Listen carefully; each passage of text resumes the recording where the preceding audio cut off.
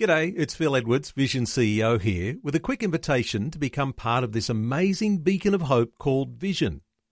Together we can put our love into action to help people of all kinds build or rebuild their lives on the truth of God. Please consider the part you can play during our upcoming Visionathon appeal, remembering that it's your support that makes Vision possible, including this podcast. Audio on demand from Vision Christian Media.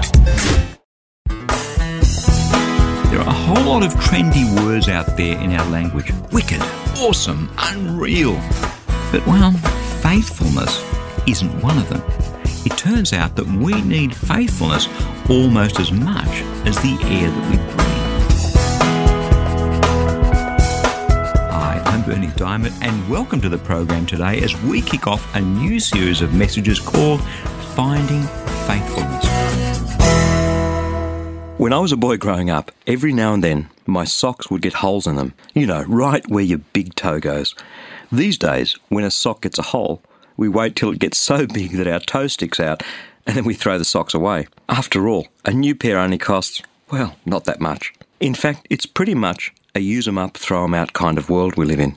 Well, that's okay, I guess, until we take that kind of mentality into our relationships, right? Even just a century ago, people lived more in a village atmosphere. Everyone knew everyone else. People rarely moved out of their village, so they just had to get on. Today, the world's entirely different.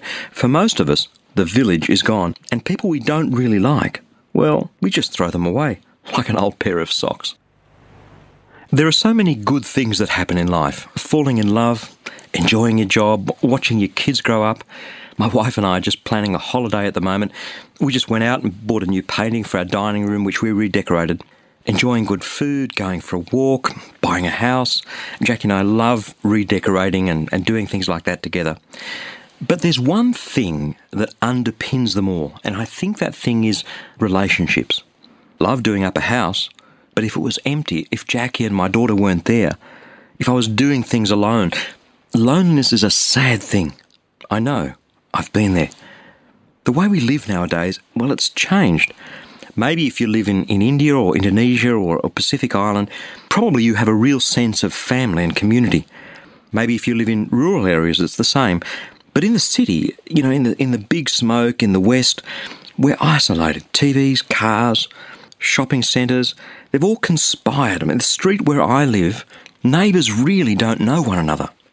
I was in Colorado Springs in America just recently, and I was talking with a taxi driver who was taking me to the airport. His name is Vim, really nice guy. And he was saying, "Where are you from?" And I said, "I'm from Sydney, Australia." And he was saying, "Wow, you know, the world is so big, and yet it's so small. You can be here so quickly and for such a short period of time." And then he made an interesting observation. Vim said, "But we all want the same things, doesn't matter where we live." The guy's right. We want to love and to be loved. We want a job that we enjoy and get a sense of fulfillment out of. We want to earn a reasonable living, maybe have a family.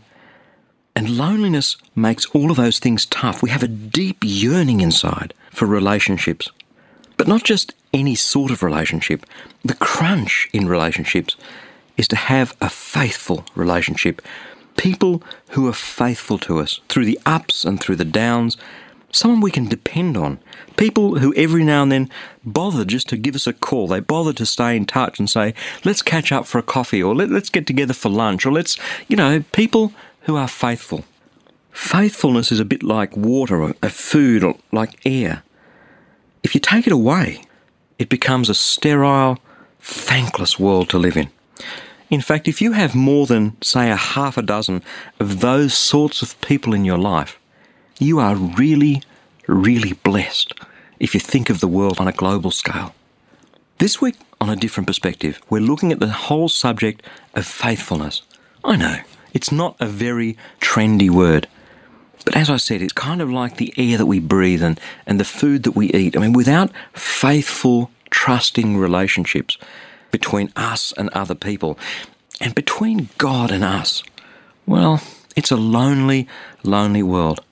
The opposite of faithfulness is betrayal, and betrayal hurts. People can betray you either with a sharp stab in the back or just by letting the relationship that should be something wither on the vine.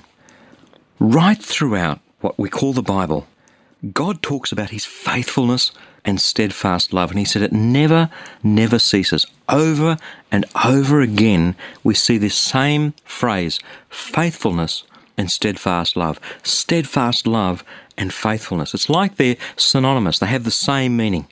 Steadfast love and faithfulness is about having someone who's a safe harbour. You can always go there. You'll always be accepted there. It's unconditional. It's constant. You never have to worry about whether this person will accept you. And that's how God talks about himself. And steadfast love is a love that acts. It's a proactive love. It plans to love. It dreams to love. A good friend of mine, Pete Watson, who's the pastor at our church, and he was saying, if you want to bless me, you don't invite me to a knitting club. If you want to bless me, ask me to play golf with you, or ask me to catch up with you for lunch, or they're the things that bless me. And isn't it true, what blesses one person doesn't necessarily bless another person?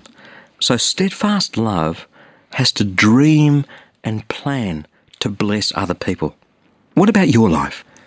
How much are you and I givers of steadfast love and faithfulness? Who are we going to plan to bless just in the next 7 days? And how are we going to do it? How are we going to reach them and touch them and love them? I mean, living life can be a humdrum day after day, and love can become a bit humdrum as well. I remember the story of Olga and Vladimir, two Russian peasant farmers. And after 30 years of marriage, Olga said to Vladimir, "You never tell me you love me anymore." And Vladimir said, "I told you on our wedding day, didn't I? Well, if anything changes, I'll let you know." Well, okay, but it's not what Olga had in mind. I believe we need a new mindset, a mindset that's based on what God's like. Look at the people around us, work colleagues. Maybe you can open a connection, maybe help someone to achieve something, maybe do something good for them behind their back. Between husband and wife, maybe we can plan to do things together, next weekend, so you don't get to the weekend and say, "What are we going to do this weekend?" Maybe with kids. I mean, my daughter Melissa, she loves silver jewellery. And so when I'm at airports and travelling, I'm always looking for silver jewellery. And this time I couldn't see any, but I saw this little container of lip balm. So I bought her this little bit of lip balm that was made in Paris. And I brought it home. She went, "Wow, lip balm from Paris." In this isolated world that we live in, where people are getting their sense of community from Oprah and Dr. Phil on the tube, you and I can build bridges. We can build communities. We can build relationships that span distance and span time. I believe that's what faithfulness and steadfast love is. If God's faithfulness and steadfast love never cease, if God looks at you and me through his son Jesus, through what Jesus has done for us on the cross, he looks at us and he goes, "Wow, I'm going to bless that person. I'm going to bless Bernie. I'm going to bless this other one here. I'm just going to do this because my steadfast love and my faithfulness never cease." If that's what God's like all the time, well, maybe that's a good reason for us to be like that. The Apostle Paul wrote that as we sow, so shall we reap. Whatever we sow, we end up reaping. And when we sow faithfulness, when we sow steadfast love into people's lives, day after day after day, when you and I are a blessing because we plan to be a blessing, little bit by little bit, bridges are built, relationships happen, communities develop, and ultimately we end up reaping what we sow. When a relationship gets a hole, we can either darn it or we can throw it out.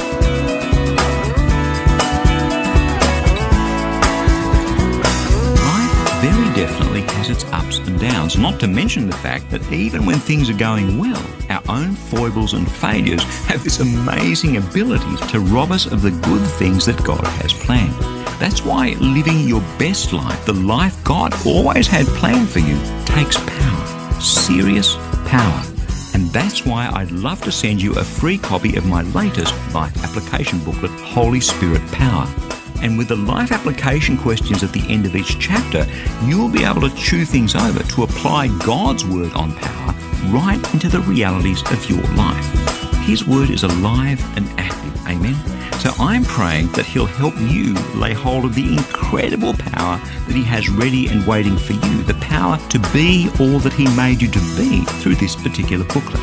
You can request your free copy right now. Just stop by at ChristianityWorks.com or give us a call toll-free on 1300 722 415 and we'll send it straight out to you in the post. Again, that's ChristianityWorks.com or 1300 722 415. Hey, thanks so much for joining me. I'm Bernie Diamond, and I'll catch you again, same time tomorrow, with a different perspective. Thanks for taking time to listen to this audio on demand from Vision Christian Media. To find out more about us, go to vision.org.au.